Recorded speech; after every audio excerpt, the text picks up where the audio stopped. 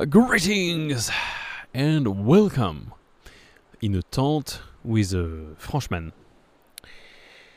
This is a difficult podcast to record. Not because of what I have to say, because it's very basic, but just because I'm really tired.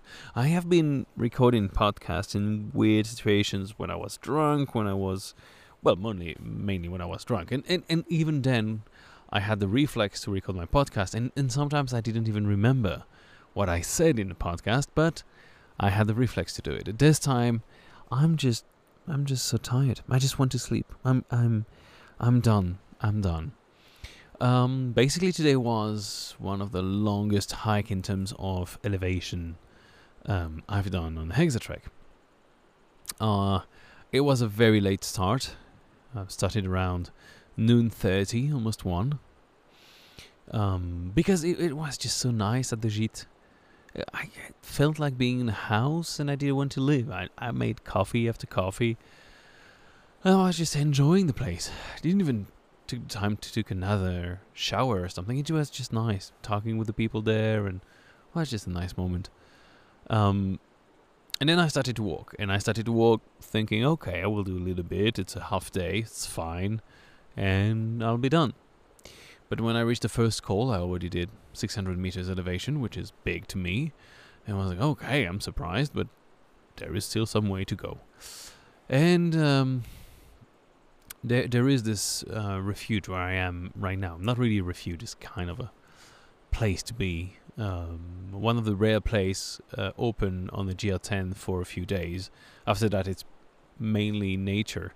But this place is a restaurant, Gîte, and also a grocery store.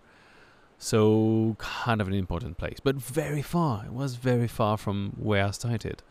But I knew that some people that I have met now and then on the GL10 were there and told me, yeah, you should come. It's nice. We can reserve the food. So I pushed, and I never push. But I pushed today because I thought, yeah, well, that might be nice.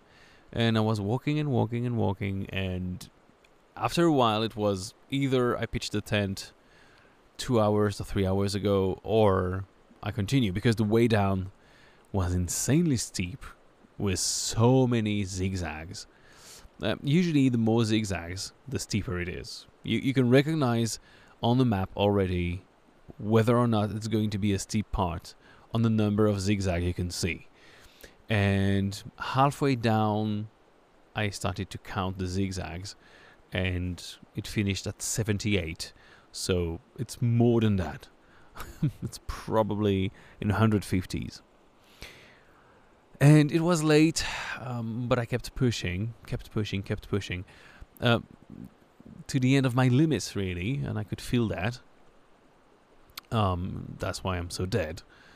And I had to finish with my headlamp, which is something I've never done so far, because I always had the time to finish right on time. I never had a problem. There was plenty of light, and I could chill before putting my tent or anything.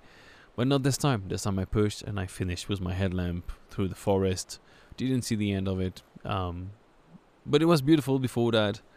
So it was a very nice day of walking, but way too much walking. I wasn't ready for that, starting so late in the day. So I am really at the end of my rope. And when I arrived, of course, I missed the food, but the Gîte was still open for a beer, and the people who told me to come were still there. So I was like, okay, fuck it, let's have a beer there. So I downed one pint and ordered a second one directly, and ate everything I have in my food bag. It's been so many days now that I'm missing a very good meal from a place that make meals. I really need to find a way to do that soon.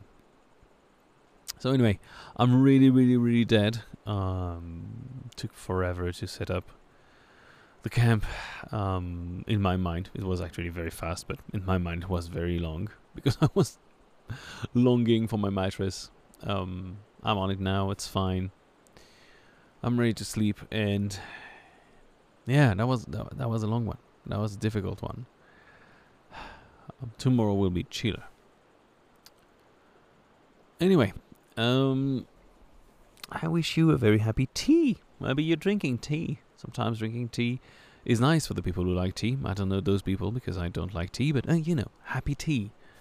Very happy tea. Cup of tea.